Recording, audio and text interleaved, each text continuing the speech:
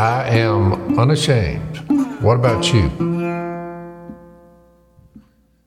All right, Jace, we're back again, more unashamed. What's happened in your life these days? Well, I guess this is the calm before the storm. That y'all have decided my lovely wife will join us next podcast. I love it when Missy's on. I love to see you squirm. No, I'm sure we'll give a report about being, I don't even know how do you describe it, when you have a new young one. Yeah, well, you guys have so much going on that, but one of the things I'm excited about is we've been in like a really intense part of Scripture in Hebrews 11 and 12, and so I want to get Lisa's going to join me on my end for the podcast as well on the next one, and I want to get the women's perspective on this text because it's so good, it's so rich. Well, yeah, I think it all comes down to relationships, and we're definitely different, and I think it'll be interesting. We had something happen, with my son called me yesterday, and he's like, "You ready for a story?" Which reminded me of me. We passed the storytelling down, so no idea what he's fixed to say. So he's at his office. He gets houses, real estate. They if it's some old broken down house, they bulldoze them, build another one. That's basically the concept. So his partner, they decided they're going to go eat lunch at a food truck. So they're gone a total of 20 minutes. They go down, get some chips and salsa and a enchilada and come back. Well, his phone starts ringing. And it's a Michigan number. So he's like, spam. So he's not going to answer. Well, then it rings again. Same number. Then it rings again. He's like, what is going on here? Well, during those rings, his wife, my daughter-in-law, sends him a text, says the police are trying to call you, answer your phone. Well, then the same number dials, so he answers it. And they're like, Reed Robertson? He's like, yes. He said, we have your truck. Well, he's like, he then looks out the window because he assumed his truck was parked on the side of the road where his office is. And his truck's not there. And it said, we've apprehended 3 individuals that just committed a crime driving your truck, shooting perhaps your gun. Because he had a gun in his truck. So then he's like feeling around for his concealed carry. Which he's like, oh, that was in my truck. So he tears out there and goes, sure enough, yeah. So 3 wayward youths figured out how to get into one of them got his truck, another truck on the same street they like pulled up because, hindsight's 20/20. And they tried to steal 3 vehicles and tear out of there and go, I guess, take them to wherever they were going to process them. But when they got to the 3rd truck, well, some guy right down the, road from where Reed was said, hey, what y'all doing? Well, then they took my son's gun and fired 7 rounds at that guy who was saying, yeah. And so then when the cops got there, 2 of them went into a house and there was an old lady there. And I mean, it was quite the story. And so, he was telling me, so when Reed showed up, well, then they were hollering at him, the guys in handcuffs, and at the police for, racist remarks or, whatever. And Reed was like, I just can't believe this. They stole my truck, took my gun, and shot at people. And then when I showed up, they were like, oh, they said they hollered amongst 4-letter words, entitlement. And these were 17 and 18-year-olds. And I thought, well, if you ever want to see a problem in our society, there it is. That's it. Wow. Yeah, it was pretty sad. But he was obviously shaken, but he's like, his truck was locked. He left for 20 minutes. And that happened. And that's in that's in Tennessee. You don't think of, I mean, we think about like big cities, but well, it's Nashville. Nashville, yeah, it is. But well, Nashville's still. a big city. I mean, this is, yeah. I just thought, boy, you're just, you're going through life one day and then bam. I mean, it just shows you how, number one, how close the line is to spiritual warfare becoming physical warfare. Complete anarchy. Yep, these inner cities, there's collapsing. There's definitely a problem. Of course, it starts in the home and just the disrespect that he saw, just being there with the way they were talking to the police and the way they were talking to him. He was like, "Woof." I mean, where in the world? We obviously got a breakdown in the home here, because you don't get that resentful and bold and spiteful on accident. Moreover, we have all had human fathers who disciplined us, and we respected them for it. I don't think that these particular young bucks had any discipline. That's weird. That was the first thought I thought. I thought it was there's a lack of discipline here somewhere early on. That's right. To just have no regard to someone's property. Look, it's not like this is late at night. I bet you $100 that there was either no father disciplining them, or he was there and he still didn't do his job.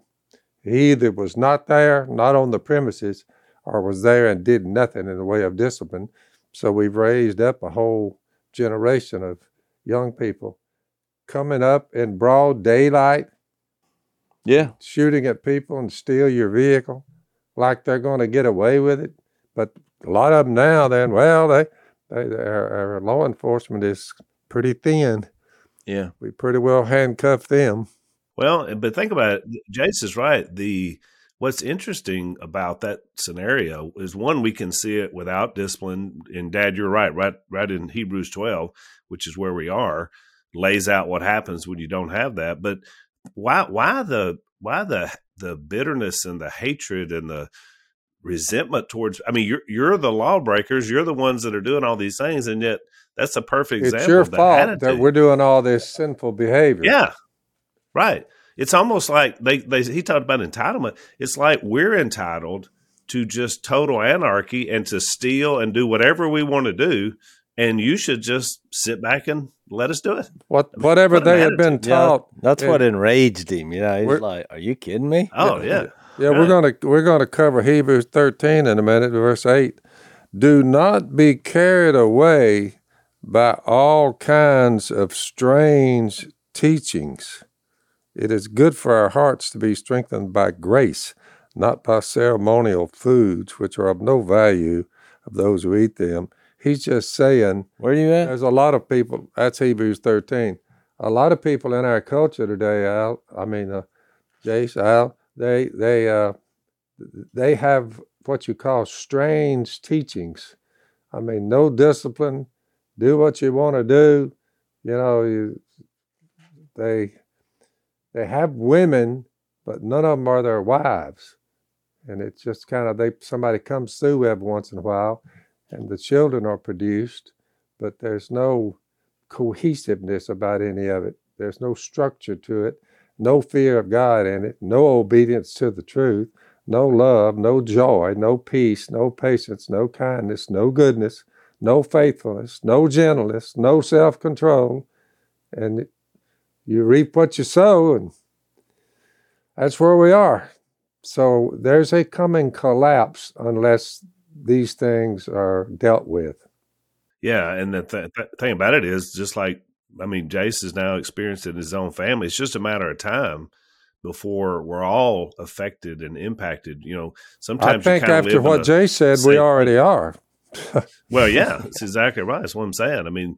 That's a dangerous situation. Yeah, you're happy that nobody got hurt, and they called him, but they'll just go through the process. He didn't get his gun back because the clip was laying like on a driveway, the house where they two of them tried to hold up in when the cop showed up.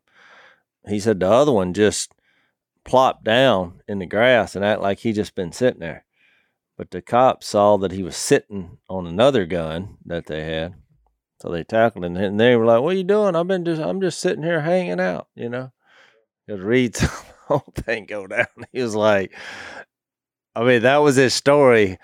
I was just sitting here minding my own business in the yard, you know. But so they found. When was that? Yesterday, day before? No, it was yesterday. Yesterday. Right now, I bet you $10 that they're all walking the streets again. Well, let's hope not. I don't Let's think hope not. I'll take that bet. I don't think so, but I mean, you can't just.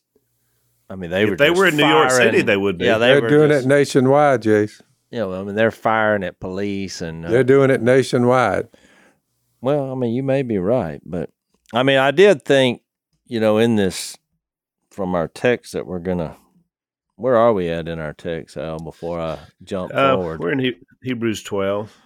We kind of touched on the discipline last time, which actually your story is the perfect illustration of what happens when there's no discipline. And here, you know, we're talking about believers in the church, and they were being tempted to go back into this pre-Jesus era and the ritualistic type religion, which was their heritage, you know. So, I mean, understandably, they're trying to make this transition. But I do think the same concepts can be used here. I mean, because I thought about this where it said, you know, when we get to 15, see to it that no one misses the grace of God and that no bitter root grows up to cause trouble and defile many. I mean, a lot of these people, when you have hardship, which is what he says in Hebrews 7, endure hardship as discipline. You know, when you have hardship, you can respond various ways. But one of the ways people respond is bitterness. And bitterness becomes a fuel towards any kind of authority. And so when you know, we're going to get to the end, which, look, one of the scariest passages in the whole Bible is found at the end of chapter 12, because when he says, 25, see to it that you do not refuse him who speaks. I mean, there are a lot of people, it's a wide road that leads to destruction, who are ultimately going to refuse the grace of God and refuse him as being creator, a mighty throne, and authority. And so when they rebel, and there's no fear of God, there's no that trickles down to no fear of authority that, you know, God has set up the institutions that we have here today, you know, Romans 13.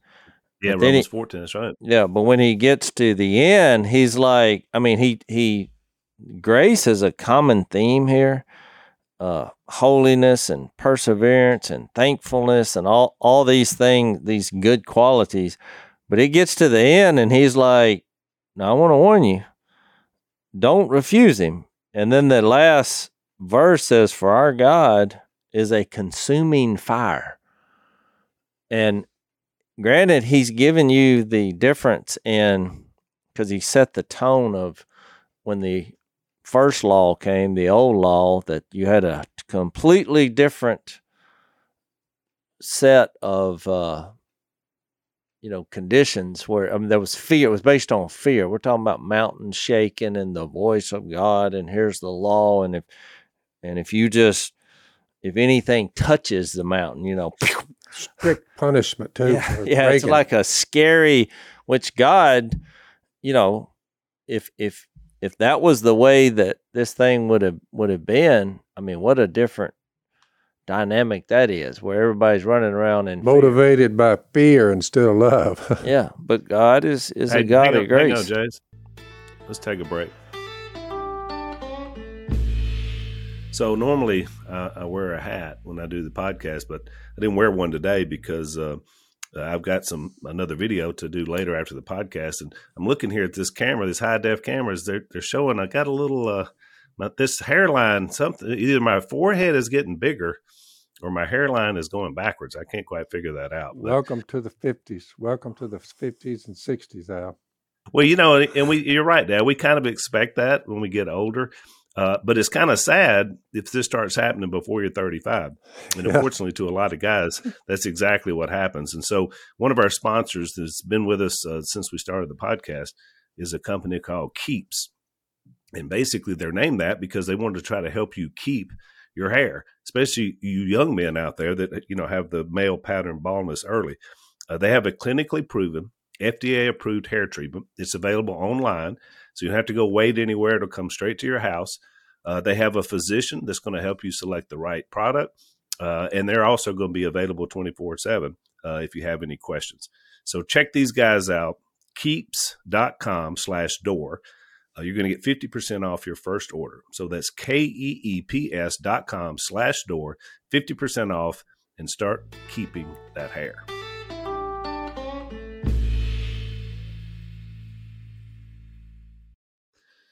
No, you're exactly right. That's the clear picture that the rest of Hebrews 12 shows, just what you're describing.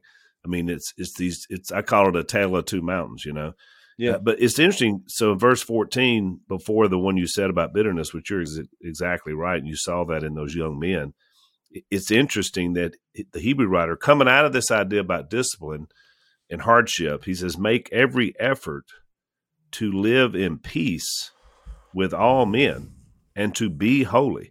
Without holiness, no one will see the Lord. And I think that's interesting because you could take that one or two ways. No one will see the Lord, meaning, you're not going to make it unless you trust him, or no one will see the Lord in you. I mean, I think either one of those could apply. Yeah, I agree. Well, I think it's a process, where it says, no discipline seems pleasant at the time, but painful. And so when you think about this process, you got hardship or pain, in which, kind of leads to, in our case, God's promises, and our trust in him. And then we view hardship as discipline, which is what he's trying to get us to see. And ultimately, it's going to lead to grace. And then what you said, Al, peace with all men, because you have a way to start over. Instead of you think about when people go through pain or some kind of hardship, it's all how you respond to it. Well, some people spend the rest of their life responding to the pain or hardship that they had as a kid, which is why you get into sexual immorality, all kinds of drunkenness or drug addiction or just rage. And what I thought, I kind of looked at this bitterness and just looked at other verses before our talk today.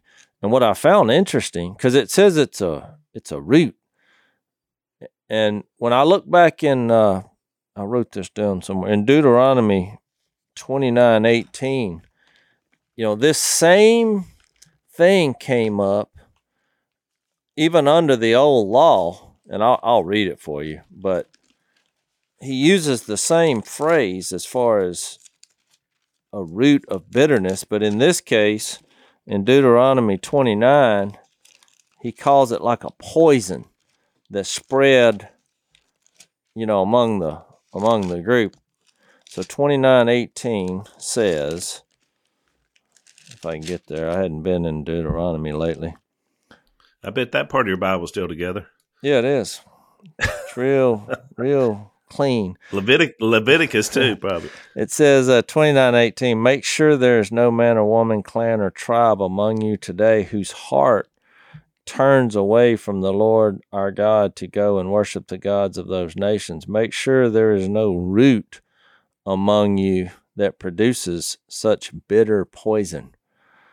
And so if you kind of go back and read the context of this, like in verse 12, on the positive side, it says, you are standing here in order to enter into a covenant with the Lord your God, a covenant the Lord is making with you this day and sealing with an oath, to confirm you this day as his people, that he may be your God as he promised you, and he swore to your fathers Abraham, Isaac, and Jacob. I'm making this covenant with its oath, not only with you who are standing here with us today in the presence of the Lord our God, but also with those who are not here today. And I wanted to read that just because I think the Hebrew writer was familiar with that. And I think that's why he went here talking about the bitter root. Because when you think about bitterness, and I just fast forward to our lives today and a verse I want to read in Ephesians, I think bitterness is the spiritual pandemic, to make that illustration, that happens, in the church. Because it's not just, even our text there, it says, see that no bitter root that rises up and defiles many. It becomes like a spiritual pandemic. And I think Ephesians 4 really illustrates that, because you think about it. So something happens, let's say in this context, in the church, and one individual gets bitter at another individual. So when you read Ephesians 4:31, it says, get rid of all bitterness, rage, and anger, brawling and slander, along with every form of malice, but be kind and compassionate to one another, forgiving each other just as Christ God forgave you. Well, I believe that bitterness is like the root where it starts, because you think about it. When you get bitter about someone or something, even if it's someone did you wrong, you say, what happens? The process is where you start replaying that moment in your mind over and over. And the more you think about it, the madder you get. So then what happens? Well, then it leads to, you got anger. Well, then it leads to brawling and slander, because then every time their name comes up or a situation comes up, you always take the negative side. And sometimes you're under the same roof. And sometimes you're under the same roof.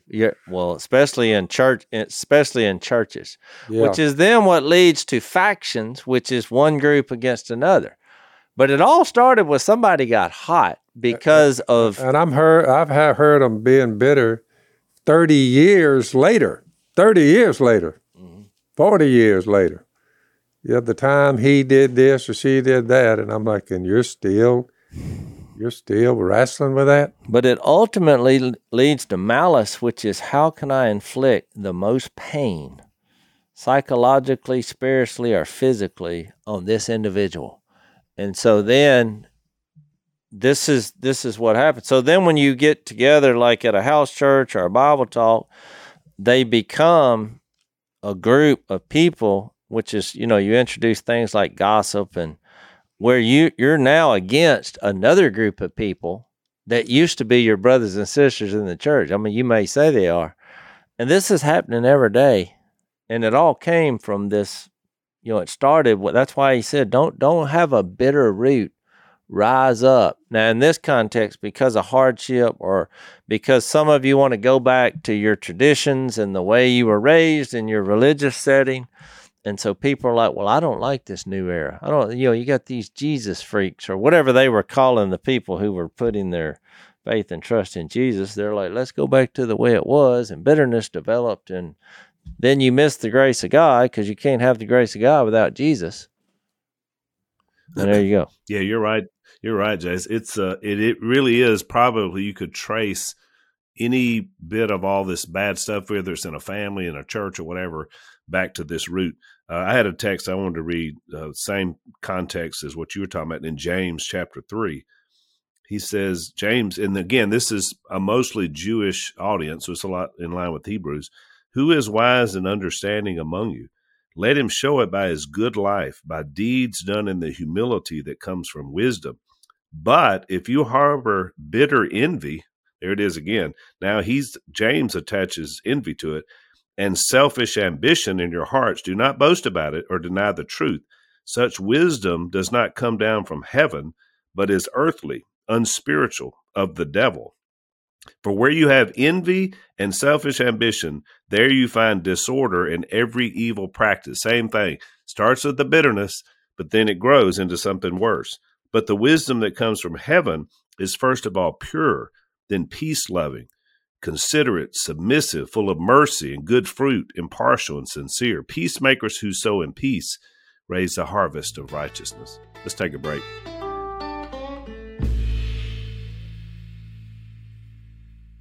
So you see the idea there is that it's just what you were describing, Jace. The root, when the root is bitterness or any of the things we've been reading, the fruit becomes poisonous from the root. But when it's sincere and in Christ, the fruit becomes what Dad described earlier, the fruit of the Spirit. Yeah. Well, I thought of another example. I mean, you remember in Acts 8 when, Simon the sorcerer, he comes to Jesus, in verse 12, and when they believe Philip as he preached the good news of the kingdom of God in the name of Jesus, and they're baptized, both men and women. Simon himself believed and was baptized. And then he starts noticing that, Philip and Peter and who else was around here? Peter and John, they have this power with the ability to lay their hands on people and see the miraculous, which was, Hebrews 2, what we've gone over, was confirming the message that Jesus is Lord and that they had been, empowered. Well, I mean, he comes to Jesus, but then in verse 18, when Simon saw that the Spirit was given at the laying on of the apostles' hands, he offered them money and said, "Give me also this ability so that everyone on whom I lay my hands may receive the Holy Spirit." Now, I'll just buy that. Yeah, so you say, what does this got to do with bitterness? But watch how this worked. In verse 20, Peter answered, "May your money perish with you, because you thought you could buy the gift of God with money. You have no part or share in this ministry because your heart is not right before God." So he tells him to repent of this wickedness. I mean, it's about as strong a confrontation. He's just converted, and he's like, you need to repent of this wickedness. You'll have no part in our ministry. Pray to the Lord, and perhaps he'll forgive you for having such a thought in your heart. And then he makes this phrase. He says, "For I see that you are full of bitterness and captive to sin." So instead of him embracing God's grace, and he's just surrendered, all of a sudden he sees, a way to make money, and he's bitter because he doesn't have the same power that the apostles have. But I thought, even today, I mean, in our churches, if you're bitter or envious of other members of the church, or, especially from a leadership standpoint, I mean, I think the same thing happens today. I mean, it's not just because somebody does something wrong. It's like you said, Al, it's almost attached to envy, where you get something in your mind that somebody else, what they have is what you deserve and you don't have, and for whatever reason, and then it starts this slanderous, accusations, mean-spirited, and you just don't like people in the church, and division happens. And I mean, I think that becomes one of the worst testimonies to the world, is all this division in the church, and it all starts from just forgiveness comes hard for a lot of people, Val. They just can't forgive them and move on, man. But you notice what the Hebrew writer says. You know how they get that way? They miss the grace of God. Yep. One of the ESV says, "fail to obtain the grace of God," and ASV says, "fall short of the grace of God." So the idea is without grace, you don't have that opportunity. Listen to the way Peter puts it in 1 Peter 1. It's really interesting because he uses almost the exact same language as the Hebrew writer in verse 113. "Therefore, prepare your minds for action, be self-controlled, set your hope fully on the grace to be given you when Jesus Christ is revealed." So see, back to grace. "As obedient children," there's Hebrews 12, "do not conform to the evil desires you had when you lived in ignorance, but just as he who called you is holy, so be holy in all you do. For it is written, 'Be holy because I am holy.'" And so I really love the way Peter frames it, because it's the same idea. The holiness comes from Christ in you.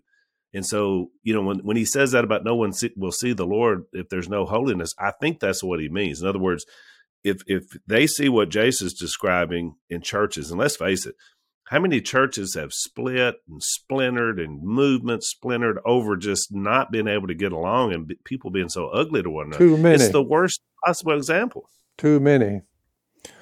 Yeah. It really is. And I think that's in the middle of all this. I mean, I'll read it. I think that's why he brought up Esau. It says, make every effort in verse 14 of 12 to live in peace with all men, to be holy. And I mean, I just want to add, especially the believers in Jesus, without holiness, no one will see the Lord. See to it that no one misses the grace of God and that no bitter root grows up to cause trouble and defile many. And that's the idea of either drinking the poison that someone is shoveling out there or giving the poison in that because someone's bitter at someone else.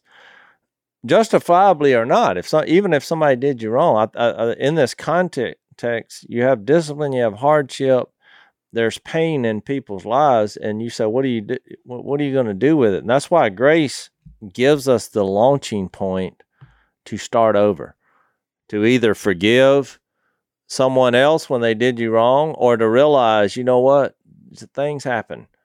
I can choose to be bitter, or I can choose to bask in the grace of God and move on, get about the business of sharing Jesus. So then he says, see that no one is sexually immoral or is godless like Esau, who for a single meal sold his inheritance rights as the oldest son. Afterward, as you know, when he wanted to inherit the blessing, he was rejected. He could bring about no change of mind, though he sought the blessing with tears. And so I brought up last time that a lot of people, if they just read that one verse, they think, well, I mean, how come he couldn't repent? I mean, he was crying. But I think it's kind of like the Acts 8 story. I mean, just because you're railing about or even crying about and being loud, that doesn't mean you've repented. And when you miss the grace of God as your basis, it's implied here that what did he do based on him giving up his birthright? Well, it was obviously a dumb move, and it led to bitterness. And he then goes out, and what does he do about it? He evidently just started chasing women, which was his response, because you're reading between the lines, but you realize that he had a problem getting over what he did. Well, that hasn't changed in the history of the world. I would say the number one question we get, Al, from doing this podcast is people that come up and say, well, I just can't forgive myself of something that happened, or I can't forgive somebody else. All the time. All over and over and over. So here we have this scenario right here of a man who made a mistake and is trying to make it right in the wrong ways. I mean, he's just taken off and said, forget this, and because he can't change it. Well, what has he missed? He's missed the grace of God. No, you're exactly right, Jess. Let's take another break.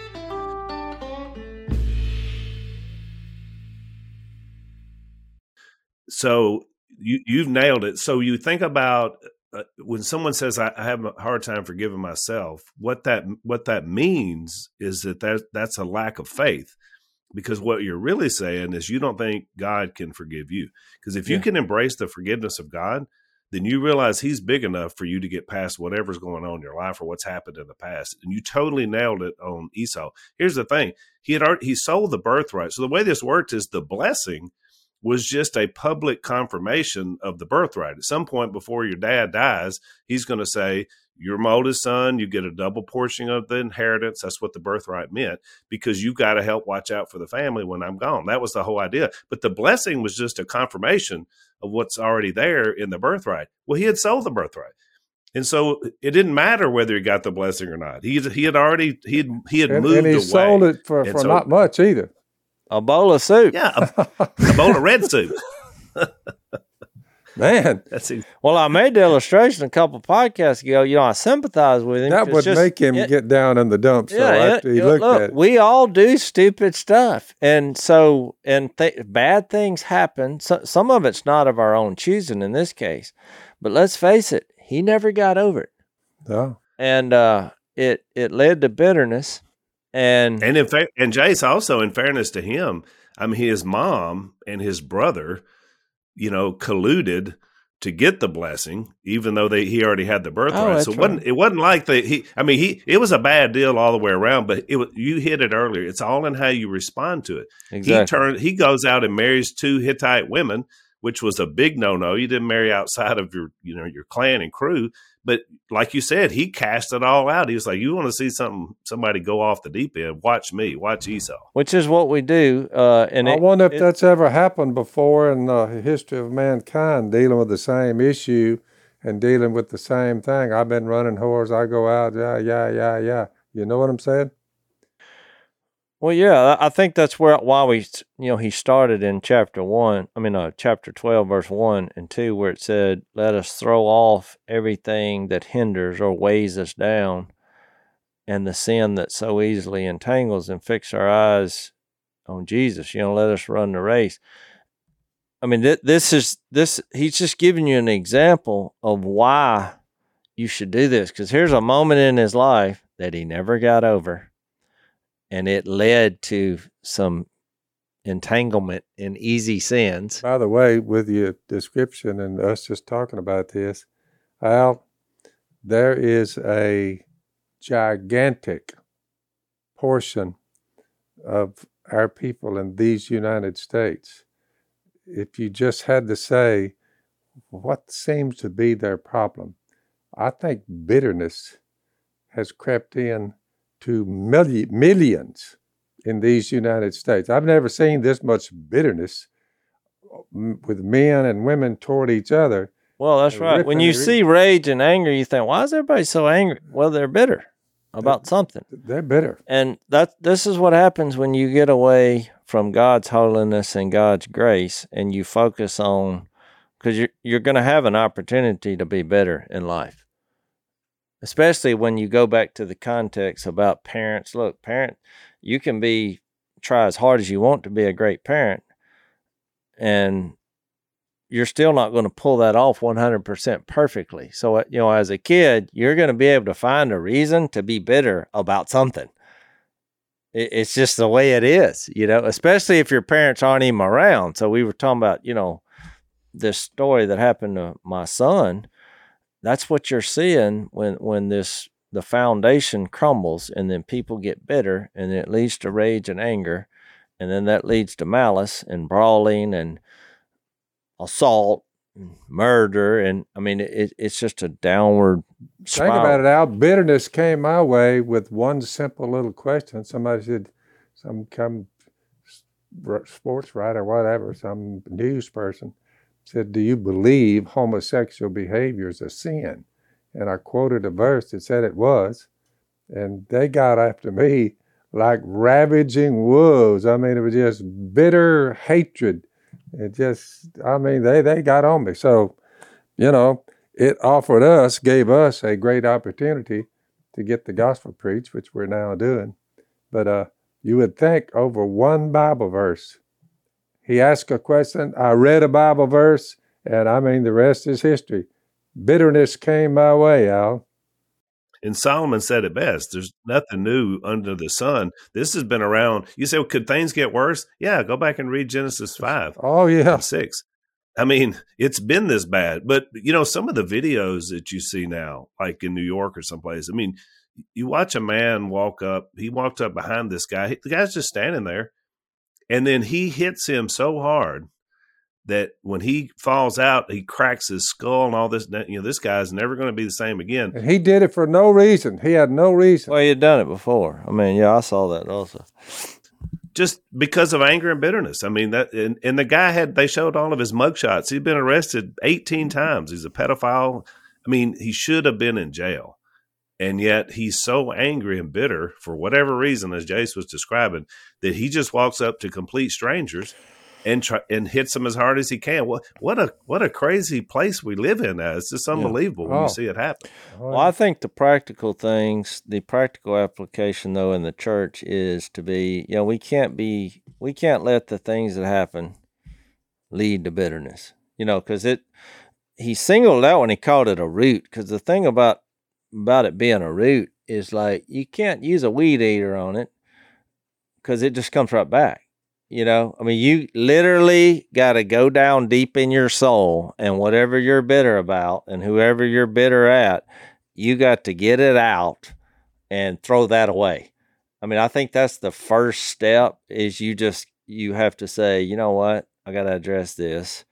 And, you know, don't treat the symptoms, which are anger and gossip and downing people. And because that's what, you've seen it firsthand. Like when you're in a crowd of people and somebody's name comes up and somebody immediately goes on the attack and you're like, evidently they don't like that person. Well, you're seeing bitterness there.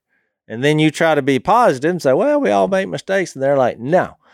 And so that's how it escalates. So I was just going to give three things. I think we got to address it. Hang on, Jace. Let's take a break.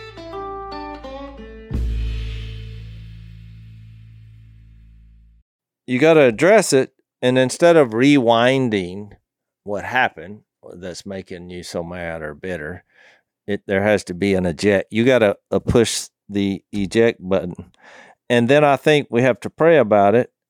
And I think it usually leads to action, which is usually an apology about how you've treated the situation. Instead of, I mean, that's the last thing. Instead of being bitter at someone, if you recommended that they go and apologize to them, they're like, what? That would be the last thing. But you're just as guilty when you're bitter and you read the consequences of it in here. I mean, God takes us seriously, so seriously that it's one of the reasons and excuses people refuse God himself, because they're so bitter and so mad about what happened. They're like, forget God. And so that's why I started with the end first, because he's like, yes, we've come to a better covenant. We've come to thousands and thousands of angels in joyful assembly, the spirits of righteous men made perfect, the city of the living God. I mean, we're eternal beings because of God's grace. But he gets down to the end and he's like, but he's a consuming fire. You let bitterness take over your life and you miss the grace of God. That is the worst possible position you could be at when you stand before God. Could you safely say, Al, the first covenant given at Mount Sinai was a covenant? I've looked at it from every angle. It's just a covenant driven by fear, where the grace of God is driven by love.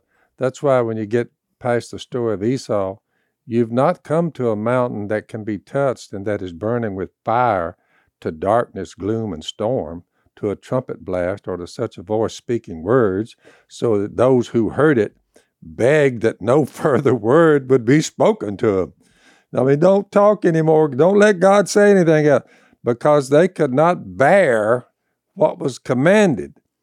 If even an animal touches the mountain, kill the animal, which you say, whoa, the sight was so terrifying with the first covenant, and these people have lived it for 1,500 years. Moses said, look, I'm trembling with fear along with all the rest of them, I guess, but you have come to Mount Zion, to the heavenly Jerusalem, the city of the living God. You've come to thousands of thousands upon angels in joyful assembly, to the church of the firstborn, whose names are written in heaven. You've come to God, the judge of all men, to the spirits of righteous men made perfect, to Jesus, mediator of a new covenant, and to the sprinkled blood that speaks a better word than the blood of Abel. He's just saying the difference, and he's been saying throughout the book of Hebrews, you've come to a place where you're not shivering with fear all the time, because it only leads to bitterness and whatever else sinful behavior. I mean, could you make that argument? Well, I think he's just saying, look at all the big picture, but you're caught up in the temporary, which is your hardships and your bitterness. And I mean, because that's what happens. You share Jesus with somebody and they respond, but you still got to live life. And nowhere in here is he promising a suffering less life. I mean, he just said in chapter 11, these people He's were saying tortured. he is a consuming fire, and you don't need to mess with him, but you don't need to be so. Yeah, but I think his point is, what I'm saying is, people are like, well, fix all my problems. I don't want to suffer. I want to be comfortable. I mean, they're wanting to go I back. don't need to be disciplined. Yeah, I don't want discipline. I don't want hardship. I don't want persecution. I don't want to be uncomfortable. And I don't want to just trust you in all these situations. I want to do it on my own, have my little ritual system that I go by that makes me feel better. And I want to go to my house, be 1,000,000 miles away from anything happening in the world. No and pain, just no strain. Yeah, live out my life. But he's like, there's a new era here. That's what we said in previous podcasts. He was introducing a new era that we're representing God. Which is far better than the first one. We're publicly on fire for Jesus. And when that happens, there's just going to be a lot of turmoil, chaos, persecution, potential for factions and bitterness. And this is just what's going to happen when you go out there and do that and get involved in people's lives. So, Al, to bring it up forth in our time frame, what are the ramifications of Judaism that are still here?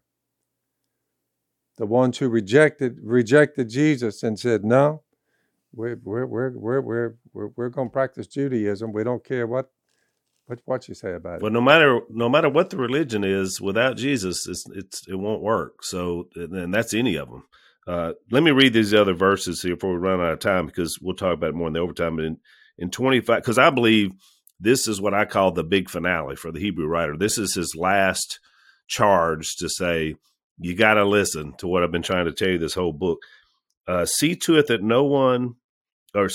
you do not refuse him who speaks. Jay, you mentioned this earlier. And remember, this is in the context when they were at Mount Sinai, they didn't want him to even speak.